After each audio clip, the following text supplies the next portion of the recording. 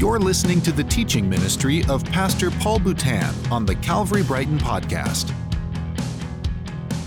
Now, I don't know how many of you have ever been to Israel, but I remember the first time that Amy and I went to Israel. This was back in 1997.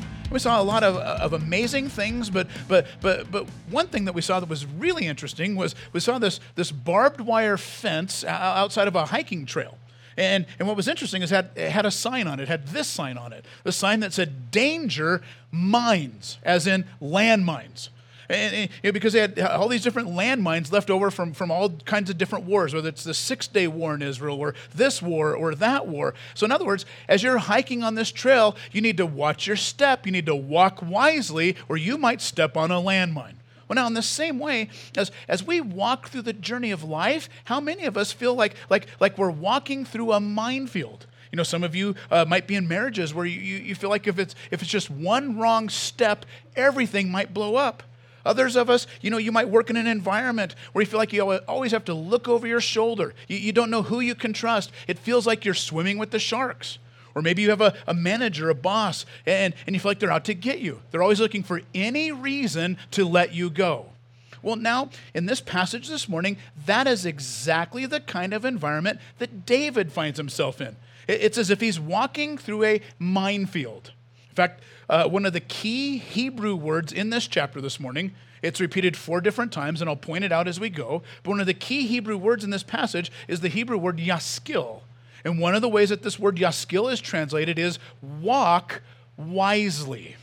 Walk wisely. Why? Because when you're walking through a minefield, every step you take, when it's a matter of life or death, you need to walk wisely. You need to watch your step. And that is how David has to walk in this chapter this morning. But now as we pick up the first 4 verses, we see that as David is walking wisely, he was not walking alone. And so in verse 1 it says, as soon as he had finished speaking to Saul, the soul of Jonathan was knit to the soul of David, and David loved him as his own soul. And Saul took him that day and would not let him return to his father's house. And Jonathan made a covenant with David because he loved him as his own soul. And Jonathan stripped himself of his robe that was on him and gave it to David, and his armor, and even his sword, and his bow, and his belt. Now, as we look at this chapter, in fact, really the whole book of 1 Samuel, we see this contrast between Saul versus David. And on the one hand, Saul is on his way down, whereas David was on his way up. Saul was in the flesh, David was in the spirit. Saul is driven by fear and paranoia, whereas David is walking wisely. And so now on the heels of David's victory over Goliath, we now see that David's approval rating, his public approval rating, is going sky high, and it's getting higher by the minute, whereas Saul's public approval rating is lower than it's ever been before, and it's getting lower by the minute. And as a result, David now finds himself having to navigate the minefield of Saul's jealousy, Saul's paranoia, and Saul's insanity. And not just in this chapter, but for the next decade and a half. But what we also see in this chapter is that God in his grace is making sure that as David is walking through this minefield, he doesn't have to walk alone. He gives him a friend, he gives him a partner, he gives him Jonathan. And by the way, who better to help David navigate these treacherous waters than the son of Saul, Jonathan? Jonathan, who had to grow up in the dysfunction and the insanity under Saul his whole life. And so now, verse 3 tells us that they enter into a covenant. It says that Jonathan made a covenant with David because he loved him as his own soul. Now, sometimes, from a modern perspective, we read a verse like this, and sometimes we read too much into this verse. We read too much in between the lines. Sometimes we read a verse like this, and we wonder, well, was there kind of a gay love kind of a thing going on here? And now listen, the reason we struggle with this and read it this way is because we are reading it from a different time period. We're reading it from a different culture. We don't understand that time, nor do we understand that culture. But one of the things that will help us understand is this word covenant. Now, of course, a covenant is just a legal binding contract, but the word itself is a Hebrew word that means to cut in blood. In other words, blood had to be shed when you made a covenant. So what would happen is the two people making a covenant would often sacrifice an animal like a lamb, and they would cut it in half down the spine. Then they'd part it into two different parts. Then the people making the covenant would walk between those animal parts, having the blood of the animal sprayed on them in the process. And it was sort of a symbolic way of saying, if I break my end of the deal, if I break my end of this covenant with this person, then may what was done to this animal be done to me. And so covenants were for life. They were cut in blood. Now, in addition to the sacrifice, when a covenant was made, typically the two people making the covenant would also exchange gifts. But not just any gift. You had to exchange gifts that were so personal, no one else could give something like this to you. So it's on that note that Jonathan literally gives David the clothes off of his own back. Now, what it says is he gave him his robe. That is his outer robe. Doesn't mean that Jonathan was naked at this point. This was his outer robe. You see, in that culture, one of the ways you were known was by the color of the robe that you wore. So as you're walking down the road, maybe you're too far away for people to recognize the details on your face. They can't see who you are by looking at your face, but they do know who you are by the color of your robe. It was your identity. And so Jonathan exchanges his robe. He gives him his robe and his armor, his sword, and even his utility belt. Now, it's believed by ancient rabbis and ancient Jewish commentators that what David had given to Jonathan, and keep in mind, it had to be unique. It had to be something that no one else could give. And so it's believed that what David gave Jonathan was his sling, the very sling that he used to defeat Goliath with. That's something that no one else could give. And so there's this sacrifice, there's this exchange of gifts, and in the process, they become lifelong friends. They become covenant friends for life. Even as it says in Ecclesiastes 4:9, it says, two are better than one because they have a good reward for their labor. You know, a lot of people read that verse in Ecclesiastes, and sometimes we think it has to do with marriage. In fact, I cannot tell you of how many wedding invitations I've lost track of that quote that verse in Ecclesiastes. Two are better than one. Now, actually, that verse has nothing to do with marriage. It's not about marriage. Now, the principle could apply to marriage, but actually, that verse in Ecclesiastes has to do with fellowship. It has to do with friendship. It has to do with the idea that life is hard and you can't do it alone. Two are better than one. And so Solomon's saying, you know what? Two are better than one. And then Solomon in Ecclesiastes tells us why two are better than one, because he goes on and says, because they have a good reward for their labor. Whereas the Living Bible paraphrases it, the results can be much better. If one person does it, it's good. But if two people do it, it's even better. But the idea is it's the journey of life. The idea is that, you know what? Life is hard and you can't do it alone. It's hard. And so sometimes you need help. Sometimes you have to ask for help. But listen, the truth is that it's hard to admit that we need help. It's even harder to ask for help. And so some of us, you know, we just prefer to do it alone. We prefer to do it by ourselves. Just, you know, kind of on our own, kind of isolate ourselves. But listen to this. The Bible warns us in Proverbs 18, verse 1, that he who isolates himself seeks his own desire, and he rages against all wise judgment. In other words, if you think you can do life alone, you're a fool. You're a fool if you think you can isolate yourself and flourish. Now, it's interesting. Some of you probably saw this a few weeks ago, but according to the CDC, that's the Center for Disease and Control, according to the CDC, loneliness has now been declared a public health epidemic that's as deadly as smoking.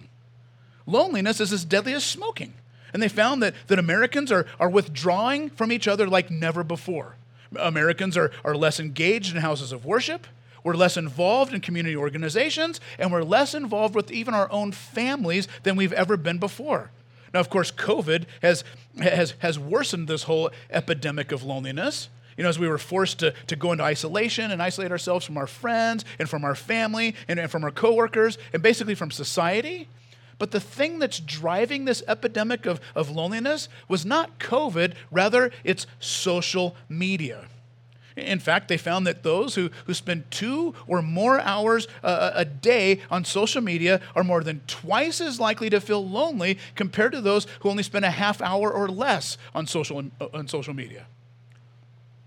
In fact, in an article titled, "Is Facebook Making Us Lonely?" author Stephen Mark says, social media from Facebook to Twitter have made us more densely networked than ever, and yet for all this connectivity, new research suggests that we've never been lonelier.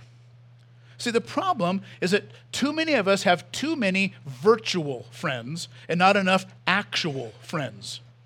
Not enough friends that we can touch, not enough friends that we can actually do life with, lean on when it's rough, turn to when it's hard. And so as a result, we're lonely. We're lonelier than we've ever been before. We find ourselves saying, you know what, I don't have anybody in my life. There's no one I can share things with. I don't have anybody that I can trust. There's no one there for me. I'm alone. No one wants to help me carry this burden. And yet, the Bible tells us in Proverbs 18:24, a man who has friends must himself be friendly. In other words, listen. Don't wait for them to come to you. Don't wait for them to take the initiative. Don't wait for them to hit you up. Don't wait for them to invite you. Why don't you be friendly? Why don't you take the initiative? Why don't you invite them? Because what Jonathan and David remind us is that life is hard. Life is a minefield, and we cannot do it alone. And David didn't have to do it alone. God gave him Jonathan. And now as a result, in verse 5, we see that David was successful. Verse 5. And David went out and was successful wherever Saul sent him, so that Saul set him over the men of war. And this was good in the sight of the people and also in the sight of Saul's servants. And as they were coming home, when David returned from striking down the Philistine, the women came out of all the cities singing and dancing to meet King Saul with tambourines, with songs of joy, and with musical instruments. And the women sang to one another as they celebrated, saying, Saul has struck down his thousands and David his 10,000s. And so first of all, in verses 4 and 5, we see that Saul sends David out to the battlefield. He set him over the war. He gave him a troop to lead. And then it says that this was good in the sight of the people and of Saul's servants. In other words, every time David gets a promotion, all of Saul's people are like, you know what? This is awesome. Right on. David rocks. Keep promoting him. Because the Spirit of God is on him. David's our man. We love David. And so the picture is that David was very, very successful, but at the same time, he was also, as we saw in the previous chapters, very, very young. The Hebrew word for young in chapter 17 implies he was somewhere between 12 to 15 years old, maybe 16. 12 to 16 years old. He was very successful, but he was very young, and at the same time, when it says he was very young, keep in mind, in that culture, you would have your bar mitzvah at the age of 13. That's when you became a man in that culture. 13 was kind of the new 18. So he's very successful, very young, and also very available, very single. No wonder the ladies kind of had his attention. And they're nuts about him. He was kind of the Chris Hemsworth of the day, if you would. They even wrote a song about him. He comes back from battle, and they're singing. They're like, Saul is slain his thousands, but David is 10,000s. But from this moment on, we see that Saul's jealousy is growing by the minute. In fact, I think it's with that backdrop in mind that we read in verse 5 again that it says, and David went out and was successful wherever Saul sent him. Now, by the way, that word successful may not mean what you think it means. You see, we read this word and we read it like this. We read, David had the Midas touch. Whatever he touched turned to gold. He was successful wherever he went. Business and this and that. He just had the Midas touch. But that word successful, it's actually that Hebrew word that I shared with you at the very beginning. That Hebrew word yasil. And it's not only translated success, but it's translated walk circumspectly or walk wisely. Even as it says in Ecclesiastes chapter 10, verse 10, wisdom brings success. And so what it's telling us is that the reason David was so successful was because he was walking wisely. But now we have to ask ourselves, what was David successful with? We read it like, well, he was successful in the battlefield. He was successful in business ventures. He was successful in politics. But really, I think the context of this chapter, the context seems to imply that David was successful in navigating and surviving the minefield of Saul's jealousy. I say that because the very next verse, verse 8 says, and Saul was very angry. And this thing displeased him, and he said, they have ascribed to David 10,000s, and to me they've ascribed thousands. And what more can he have but the kingdom? And Saul eyed David from that day on. And the next day, a harmful spirit from God rushed upon Saul, and he raved within his house while David was playing the lyre, as he did day by day. And Saul had a spear in his hand. And Saul he hurled the spear, for he thought, I will pin David to the wall. But David evaded him twice. And Saul was afraid of David. And by the way, shouldn't that read the other way around? And David was afraid of Saul. I mean, Saul was the one chucking spears, right? But it says that Saul was afraid of David because the Lord was with him, but he had departed from Saul. So Saul removed him from his presence and made him a commander of 1,000, and he went out and came in before the people. And David had success. There's that Hebrew word again, yasil, walk wisely. And David had success in all the undertakings, for the Lord was with him. And when Saul saw that he had great success, there's that word again, he stood in fearful awe of him. But all of Israel and Judah loved David, for he went out and came in before them. So, David's growing in popularity. The people are singing his praises. And as a result, verse 8 says, and Saul was very angry. The Hebrew term here is the Hebrew kara. It means to burn within. And it's the idea of a slow burn. You might say it's stewing in your anger. It's seething in anger. And so the picture is that as Saul's anger intensified, so did Saul's paranoia. And he's now convinced that David's after his job. He's convinced that the giant killer would be a king killer. Years back, author H.G. Wells wrote his book, The History of Mr. Polly. And in his book, he describes one of his characters this way. He says, he was not so much a human being as a civil war.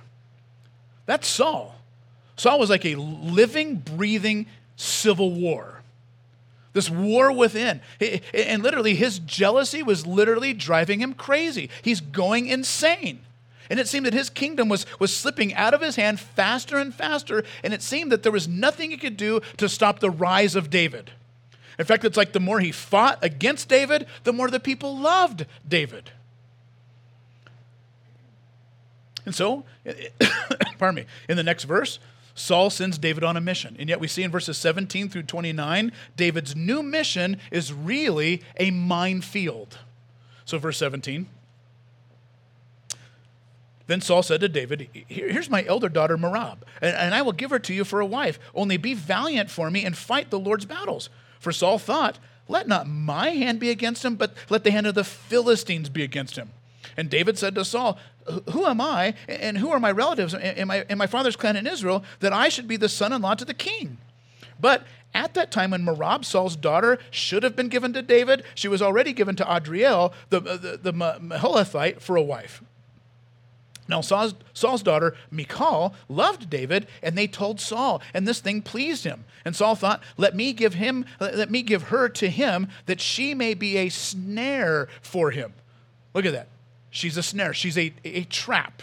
That she may be a snare for him, and that the hand of the Philistines may be against him. Therefore Saul said to David a second time, you shall be my son-in-law.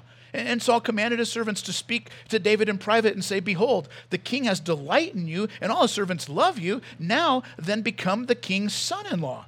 And Saul's servants spoke these words in the ears of David, and David said, does it seem to you a little thing to become the king's son-in-law, since I am a poor man and have no reputation? He's like, doesn't it seem a little fishy to you that he wants a peasant to be his son-in-law? And by the way, I don't have enough money. I'm a peasant. I don't have the money for a dowry, for a bride's price. So verse 24, and the servants of Saul told him, thus and so did David speak. And then Saul said, thus you shall say to David, the king desires no bride price except 100 foreskins of the Philistines, that he may be avenged of the king's enemies. Now Saul thought to make David fall by the hand of the Philistines. And the servants went out and told David these words, and it pleased David well to be the king's son-in-law. Before the time had expired, David arose and went along with his men and killed 200 Philistines, and David brought their foreskins, which were given in full number to the king, that he might become the king's son-in-law. And Saul gave him his daughter Michal for a wife. But when Saul saw and knew that the Lord was with David and that Michal, Saul's daughter, loved him, Saul was even more afraid of David. So Saul was David's enemy continually. So now Saul comes up with yet another plan, another strategy to try to get rid of David once and for all. Now this is more than just your average, hold your friends close but your enemies even closer kind of a thing. No, really he's setting David up in more than one way. I mean, on the one hand, he's setting him up with his daughter, but he's also setting him up to die. But he's like, hey, look at my daughter. Isn't she beautiful? Isn't she lovely? Hey, you can have her. She's all yours. All you have to do is just go down to our arch enemy, the Philistines, and kill 100 of them and come back with their foreskins as proof that they're dead. Listen, this is what you might call mission impossible. Because I hope I don't have to tell you that 100 Philistines are not going to give up their foreskins without a fight.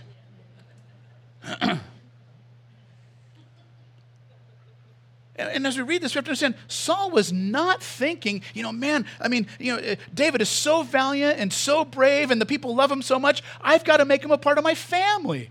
No, that is not what Saul was thinking at all. No, what Saul was thinking, David's so brave and so valiant and the people love him so much, I've got to get rid of him. I've got to send him on Mission Impossible and make sure there's no way he comes back successful. Make sure there's no way he comes back alive. Why? Because the people love him so much that if he comes back, they'll want him to be the king and not me. So what does David do? He kills 200 of them and comes back with their foreskins. But again, it was a trap. We know that because verse 21, it said that it would be a snare for him so that the hand of the Philistines would be against him. So David comes back. He's like, here's your 200 foreskins. And Saul, kind of like the movie Princess Bride, he's like, inconceivable. And David's all like, that word, I do not think that word means what you think it means.